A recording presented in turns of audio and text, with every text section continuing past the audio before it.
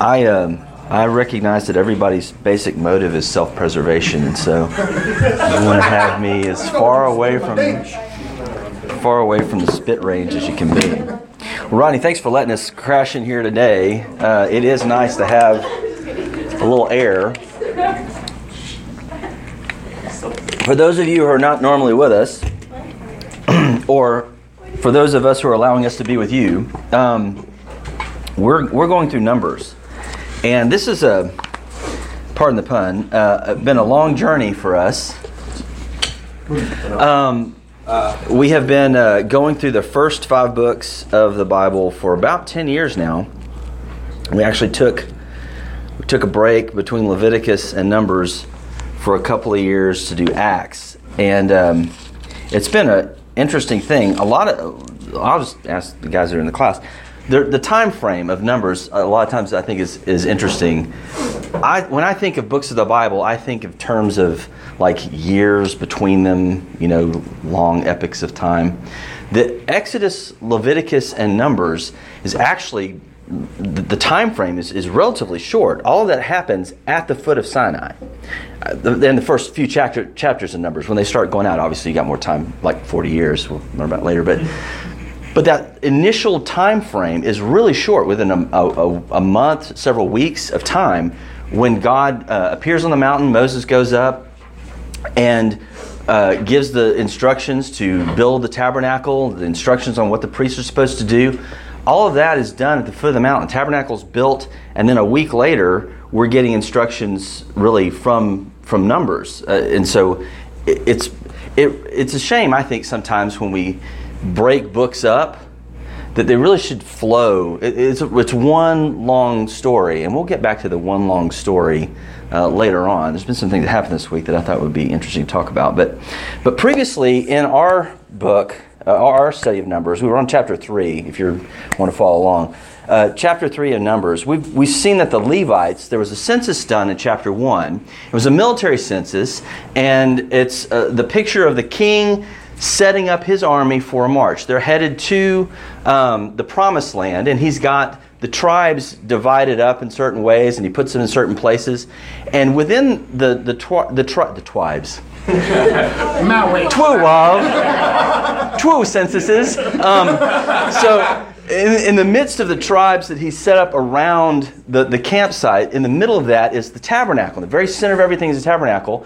And the Levites are not counted in the military census because they're not going out to war. They're set around the tabernacle to guard and keep, some keywords that we see in Genesis 1, to guard and keep the tabernacle area. And so they're set apart for a different and exceptional service at the tabernacle than the rest of the tribes.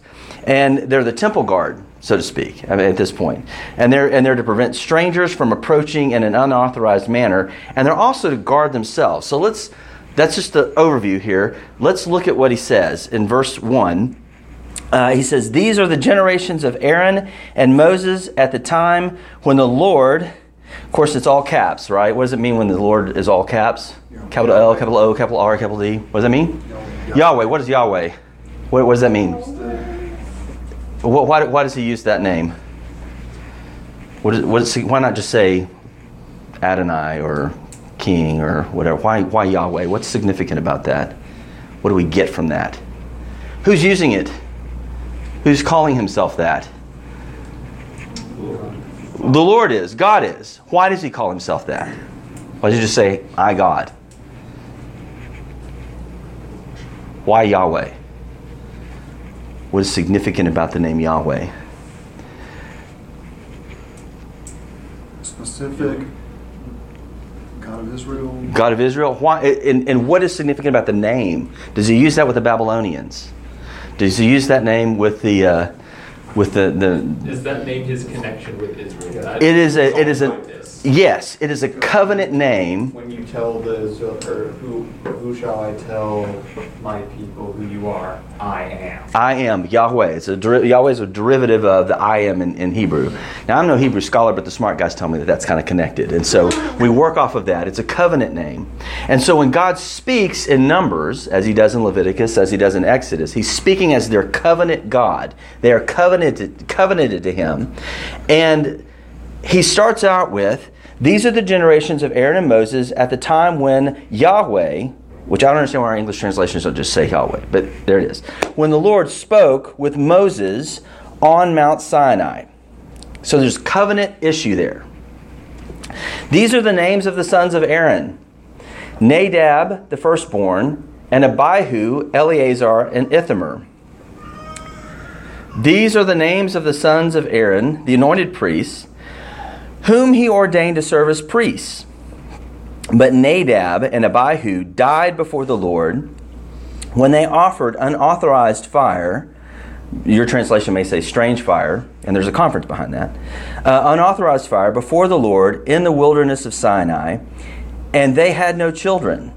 So Eleazar and Ithamar served as priests in the lifetime of Aaron, their father. So you have this focus that God begins in this chapter, this section. He's already talked about what to do with the other tribes, where to set them up, how to camp. Now he focuses on the Levites, and he starts with the priesthood. There's an old saying that's good to remember. All priests, in Hebrew theology, all priests are Levites, not all Levites are priests. Okay? So we have here, starting with the subset of the Levites, the priesthood. And this chapter begins focusing on who will be part of that special class of Levites. So when we read verses 1 through 4, what strikes you about this? What stands out to you about these first 4 verses? Doesn't have to be like an aha profound thing, but what just clicks?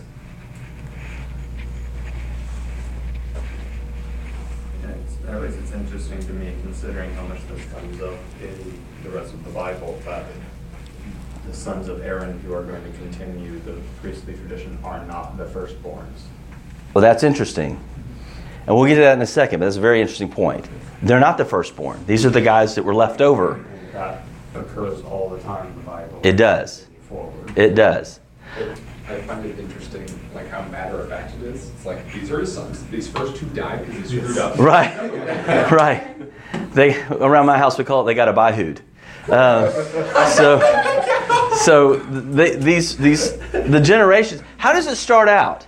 Who is the most important person, the most important figure that we have in Genesis through so far Numbers? Who's the biggest, who's the top dog? Moses. Is he listed first? No. Why is that, you think? Isn't Aaron the older brother? Aaron's the older brother. That's a good point. But what's the focus too? The other reason would be, what's the focus? It's on the priesthood. And they come through, not Moses.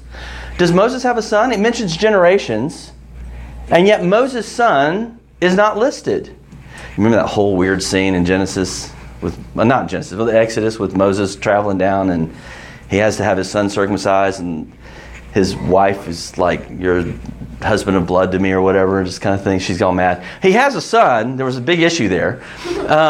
But God doesn't mention Moses' son with this, because the line of the priests are not coming through Moses. They're coming through Aaron. And it's a statement of, this is the subset of the Levites. This is how the priesthood is going to work. It's coming through Aaron. Why Aaron? Why old, doddering, mushy, hey, let's make a golden calf Aaron? Because that's how he ordained it. That's because God said it. Because Yahweh said it. That's exactly right.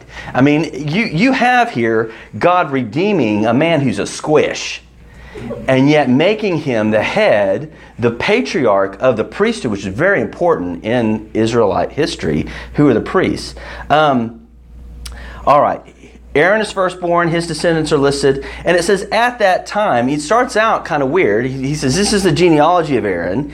At that time. He's referring to the precise moment when God said it from the beginning. And this seems to be written a little bit later. So it's just basically Moses is rehearsing that God said, these are the sons of Aaron. This is the genealogy of Aaron, going to be the priest. But we got a problem. What's the problem? A more accurate representation of Aaron's genealogy would be what? Firstborn.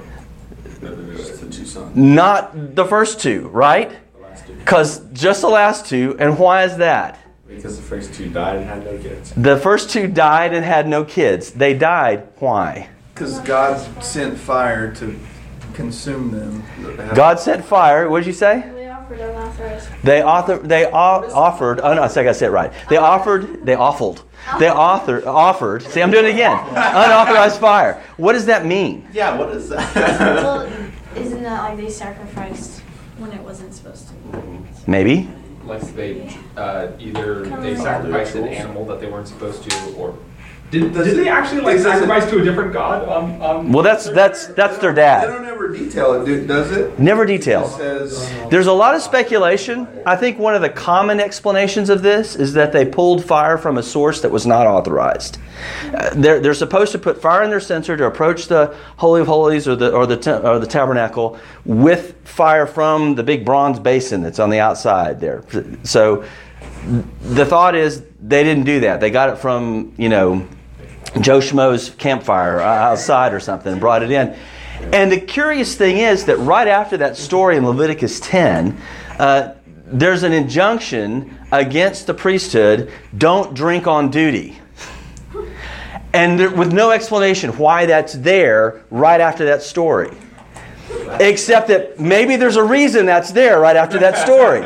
Maybe they got, drunk and did something that was unauthorized because you're just not thinking too clearly. Oh, this is right here, whatever. And they got roasted for the Shiaven, basically. They got toasted and then they got roasted. All right, so that's the thought. All right, so why is it important to make that distinction? There's a strange fire judgment here. That's why he's pulling out Nadab and Abihu. The genealogy changes for Aaron because of the sin of Nadab and Abihu. What else does he say about Nadab and Abihu? It's already been mentioned. What's the big deal there? He had no kids. Why is that even mentioned? There's a practical reason. And there's no lineage. There's nowhere to go from. There's a moral issue there too, isn't there? Well, I say moral. There is a designation, a characterization of their ministry before God. They didn't have kids to pass on to. It's a shame for them. It's a dishonor for them. They didn't have anybody to teach, to pass on to. It's a huge thing. Pass on what you've learned to the next generation. They have a generation. They didn't live long enough. They're too busy getting toasted. All right. So we see then that these men were anointed, and the word anointed there means to have their hands filled. It's kind of a cultural idiom that means to be consecrated to an office. All right, let's see. So the reminder here, he brings up Nadab and Abihu as he's again mentioning the priesthood. Why do you think that's brought up, other than the practical reason of the genealogy? What would be in the minds of people who like, oh yeah, Nadab and Abihu? What does that remind them of in their own lives? What do you think it points to, calls for? How they approach a holy God. He's setting up the priesthood for generations to come. This isn't just the immediate generation that's going to be reading this. This is, we're reading it, right? How do you approach a holy God? And it's also true for the Levites, as he's going to talk about in a minute. They're to guard and keep the tabernacle. They're to approach God in the right way. They're to keep people who are trying to approach Him in an unauthorized way from getting there. They're the temple guards.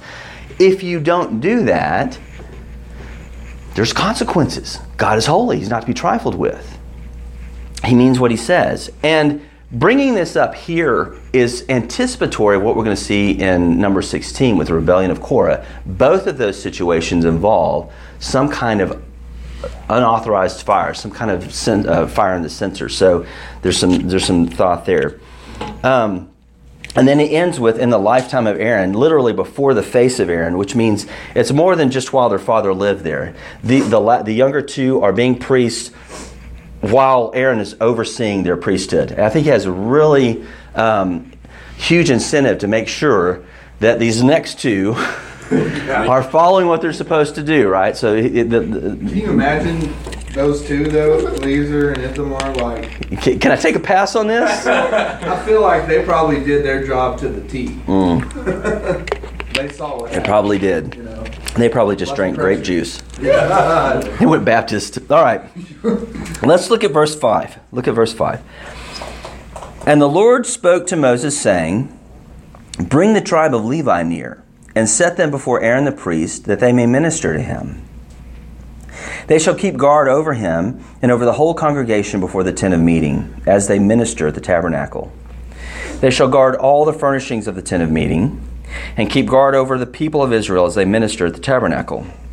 And you shall give the Levites to Aaron and his sons. They are wholly given to him from among the people of Israel. And you shall appoint Aaron and his sons, and they shall guard their priesthood. But if any outsider comes near, he shall be put to death. All right. So God speaks first about the priesthood, their duties. Then he goes to Moses. He speaks to Moses about the duties of the entire tribe of Levi and the relationship they have with the Hebrew priesthood. So there are 3 duties listed here of the tribe of Levi. In addition to the others that we saw before, they're to set up the tabernacle, they're to tear down the tabernacle, they're to carry the tabernacle, and that is just such an awesome glory hound job, to tear things down, set it up, and to stand guard. Any takers? I mean, think about that. You're traveling through the wilderness, and your job is, every time Moses says break camp, here we go. Right? But that's their life. That's what they're called to. That's what they're set apart for and appointed to do. And then they have some additional duties. First of all, who's in charge here? Aaron's in charge. God gives them to Aaron. What are they to do for Aaron? What does it say? Protect him. Protect him. What does that mean? Are we talking about physical confrontations here? Maybe. They're military trained guys. But also just to serve him, to minister to him, not let him get too tired. I mean, he can take sabbatical, whatever. Give him the support he needs to do what he needs to do by having people there to do. Yeah. I was wondering if the minister, like the word there was the same as like to preach or to teach religious studies later, or does it have to be just serve? I think service here. Yeah, I think it's to serve here, but it's service that's a holy calling, right? So it has with it the aura of this is God ordained. There you go. Very good. All right. What's another? So Aaron's in charge. What are they to do? What are they called to do? Minister to Aaron. What else? The whole congregation. Keep guard over the people of Israel. Okay, so they're to keep guard over Aaron and keep guard over all the people of Israel. How? What are they supposed to be doing that's going to guard over the people of Israel? I mean, they got an army for that, right? That's what we just had this other census about. They take care of the tent of meeting? Yeah, they take care of the tent of meeting. And do tabernacle. Man, I'm having a tough time this morning. From Louisiana. That's what it is. Why is that protecting the people, though? Why would it be characterized that way? Because it says protect the people as they minister at the tabernacle. What does that mean? Are they protecting them from dying, in a sense? From doing stupid stuff? They could get abihu'd. That's right. If everybody messes over the temple or invades the temple, tabernacle in a way that God has not authorized. It's God who keeps guard over them, and their relationship with God is directly connected to the temple. Okay. God keeps guard over them. And God is also, okay, so here you have the two-edged sword here. God's really powerful. He wants to tabernacle, which is to the Emmanuel principle there. God with us is there in the midst of the camp, but He's holy. And we see what happens whenever you violate holiness in relationship to this. So there's a guard from the outside.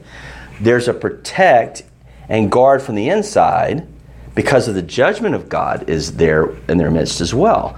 And the Levites are tasked with make sure that the people are doing what they need to do so that the holiness of God doesn't have to break out on them. And we see that again and again in Numbers, by the way. The people kind of violate the commands of God and are judged. But it's setting it up here, what's going to happen and why it's important that God responds the way He does. So they're to guard from some things. One is unorthodoxy. They're to guard from strange fire, calling something of God that is not of God. They're to also guard from strange elements or people. who are unauthorized. You don't have a Judahite go in there and burn incense to God. That's not his role. That's not who he is. He's not authorized to do that. He would be a stranger to that task. Even though he's part of Israel, he'd still be a stranger. They guard the holiness of the tabernacle, and they're guarding people from being roasted. So it states that they are to guard before the tent of meeting. They're to stand guard in front of, around, all the way around it. They're to guard both the furnishings and the services that are conducted in there. So the stuff and what goes on, they're protecting. Is that instructive to us? Well, it is interesting that if those have been called for spiritual purposes, but for religious, like they say that the religious class is to take care of the means of government. Okay. In what way? They're guarding it, they're protecting it, they're making sure everything is in its proper place. It's a particular duty, isn't it? I mean, it's very specific. It's not saying what to do, but it is making sure that everything is right so that the people who are deciding what to do can do it with the most ease and in the most proper way. Okay, so creating a buffer for people to think about how we approach things. They're creating a space where they're making sure that what happens in the tabernacle of God is right. And basically, it's in legal circles, we have this phrase in contracts. Description of property is set out in Exhibit A, which is incorporated herein as if fully set forth, right?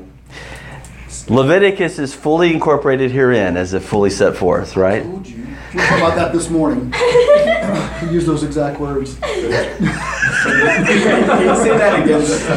Oh, incorporated herein as if fully set forth. In other words, I reference a document, but I really mean for you to read the whole document to be in this phrase, in this thing. You just say that. Because it's much better to say it that way.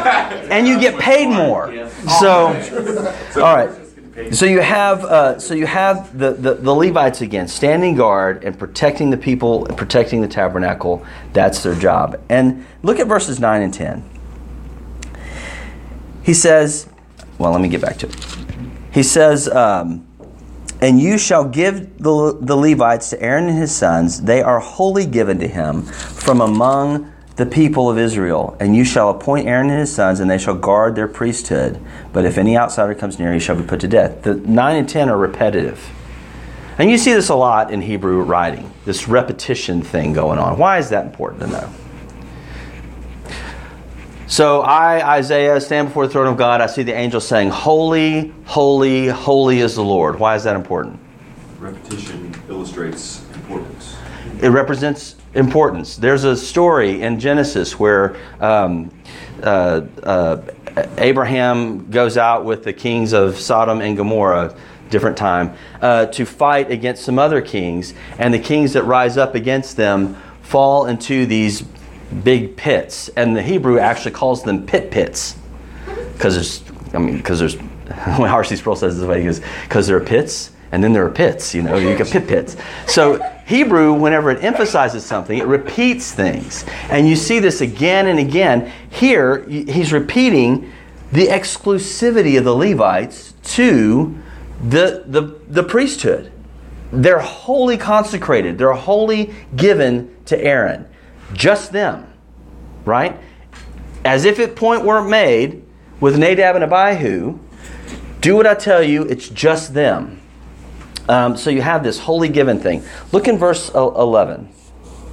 Why can God do this? Why can he do this? And the Lord spoke to Moses, saying, Behold, I have taken the Levites from among the people of Israel instead of every firstborn who opens the womb among the people of Israel. The Levites shall be mine, for all the firstborn are mine. On the day that I struck down all the firstborn in the land of Egypt, I consecrated for my own all the firstborn in Israel, both man and of beast. They shall be mine. I am the Lord. What's the basis for God taking the Levites? Why can he take an entire tribe unto himself and say, you're doing the tent work? Because he took the entirety of the firstborn of Egypt. And what's the implication there? I could have your firstborn. I could have taken yours, but I saved you. So these are mine. And I redeemed you, and so I'm taking the Levites as What do we call that? Starts with an S, ends with an ushin. Substitution. Substitution. They are a substitution. Don't say sushin. They're a substitution for the right that God has to the preeminent children, the preeminent of the generation of God. So he takes them. They belong to him.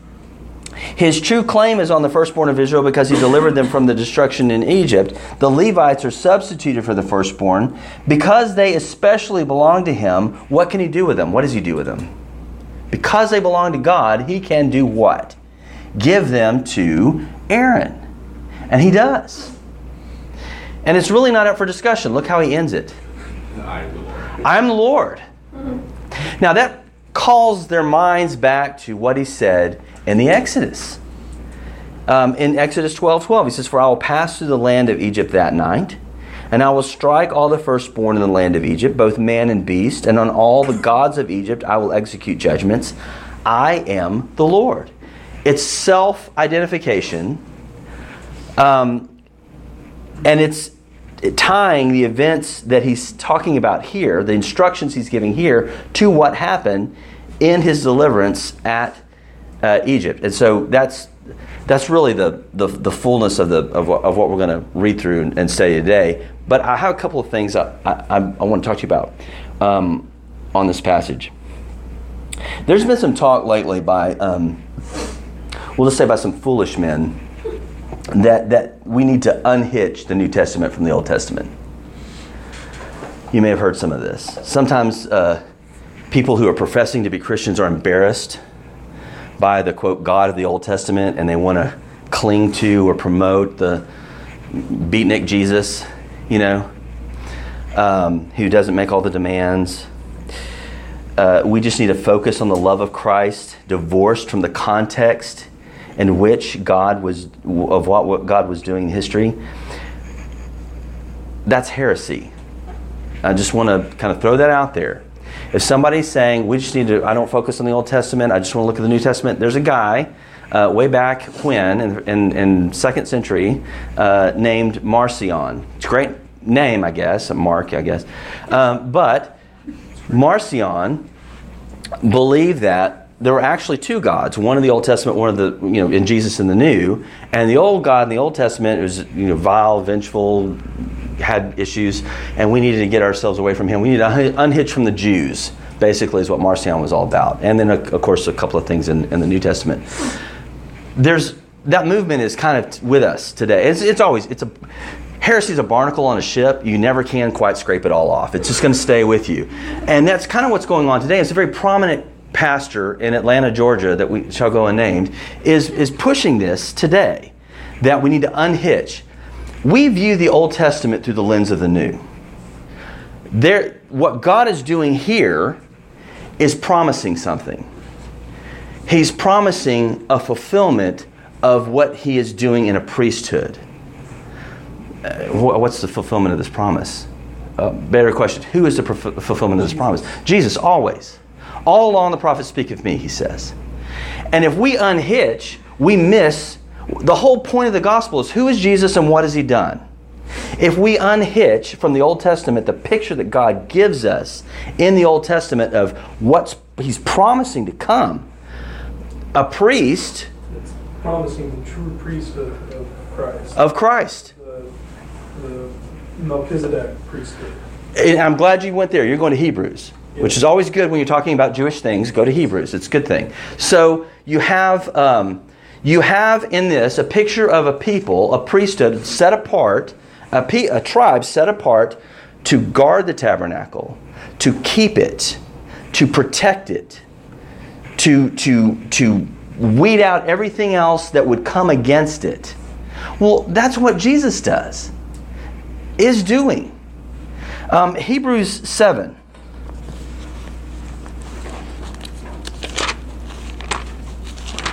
And this is the low-hanging fruit of this passage. Hebrews 7. Start in verse 23.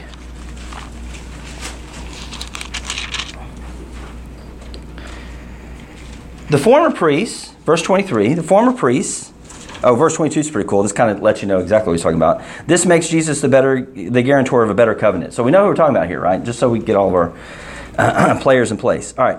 Verse 23, the former priests were many in number because they were prevented by death from continuing in office. Aaron's not always going to be the high priest. He's on his way out.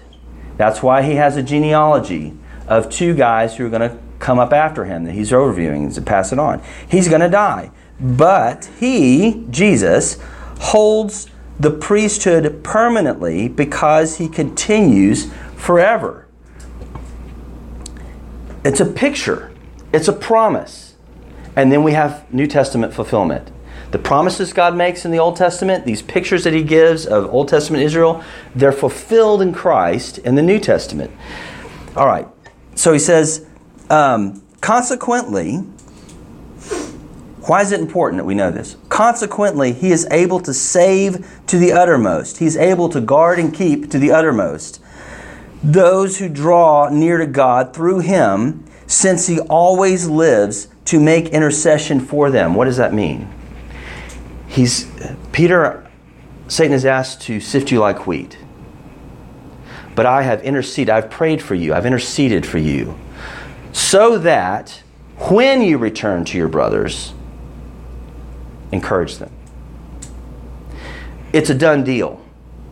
I've prayed for you. I have interceded for you as your priest. I've guarded and kept. And you know what? If you're in Christ, he's ever living to intercede for you. The picture that we have of a priesthood in the Old Testament is massively important because it tells us who Jesus is and what he's doing on our behalf as those who are called into him, who need to be kept because we gravitate towards strange fire a lot. But he prays for us that even though Satan may tempt us and attack us and sift us like wheat, don't be afraid. I ever live to intercede for you, he says. That's the picture that we have. It's massively important that we never unhitch the Old Testament from the New. Who is Jesus? What has he done? Is the whole purpose we're here. And to take away 3/4 of the picture that God has given of who he is and what he's done and what a massive, ridiculous, go somewhere else, go Buddhist, do something else. Go home, go fishing. We view the Old Testament through the lens of the New. What is happening here is a promise. The picture of the priesthood and the Levites is a promise of the one who will ultimately fulfill their roles in a much greater tabernacle. Who's the tabernacle? Jesus. Jesus is the tabernacle. And guess what? If you're in Christ, you are part of the... I always get an answer in Sunday school. If you're in Christ, you are part of the body of Christ. And he is guarding his body. He's keeping his body. He ever lives to intercede. And then in the New Testament, it is Christ who guards the tabernacle of the temple, his church. It is Christ who keeps her holy by means of the sacrifice of himself. It is Christ who guards her through his word from false worship. And unlike Aaron, he holds that role forever. Here's another point. Another point here is that there are different offices and callings both in ancient Israel and the modern church. The Hebrews had priests and the Levites, that really awesome, cool job that they had to just stand there and guard. And, oh wait, we're marching. Well, somebody get the basins with the blood in them. Let's clean those out. Let's take them and go. Really awesome job. I've got the snuffer. I do the candle snuffer. That's my job. God consecrated them for this work. And even though it may be a menial job, they're set apart as holy to do that. In the same way, there are jobs in the church. In the church, we have apostles, prophets, evangelists, pastors, and teachers. People with gifts of service, people with gifts of mercy, all of those things, and those are not exclusive. There are other ways that people serve the body and serve outside. And just because I'm gifted to sweep the floor after Wednesday night meal doesn't mean that that's not a holy vocation to God in service to the church. That's the other picture we see here. Another picture. It's not the only. There's not only two, but the Bible's a multi-onion layered thing. Multi-onions. Multi-onions. With lots of layers. But these are the two that kind of rise to me. Is the idea of even the stuff that we do this, like, why am I doing this? What's the point of this? You're consecrated to serve. You're consecrated not to serve, but to minister in the way that God has gifted you to do it.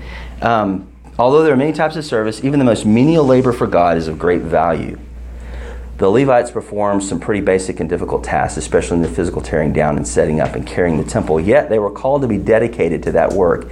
It was God himself who set them apart for that work. How much more should we be conscious of the beauty and graciousness of God to set us apart for a work in Christ, because it's in Christ, right? How much greater than being out in the desert is being in the body of Christ.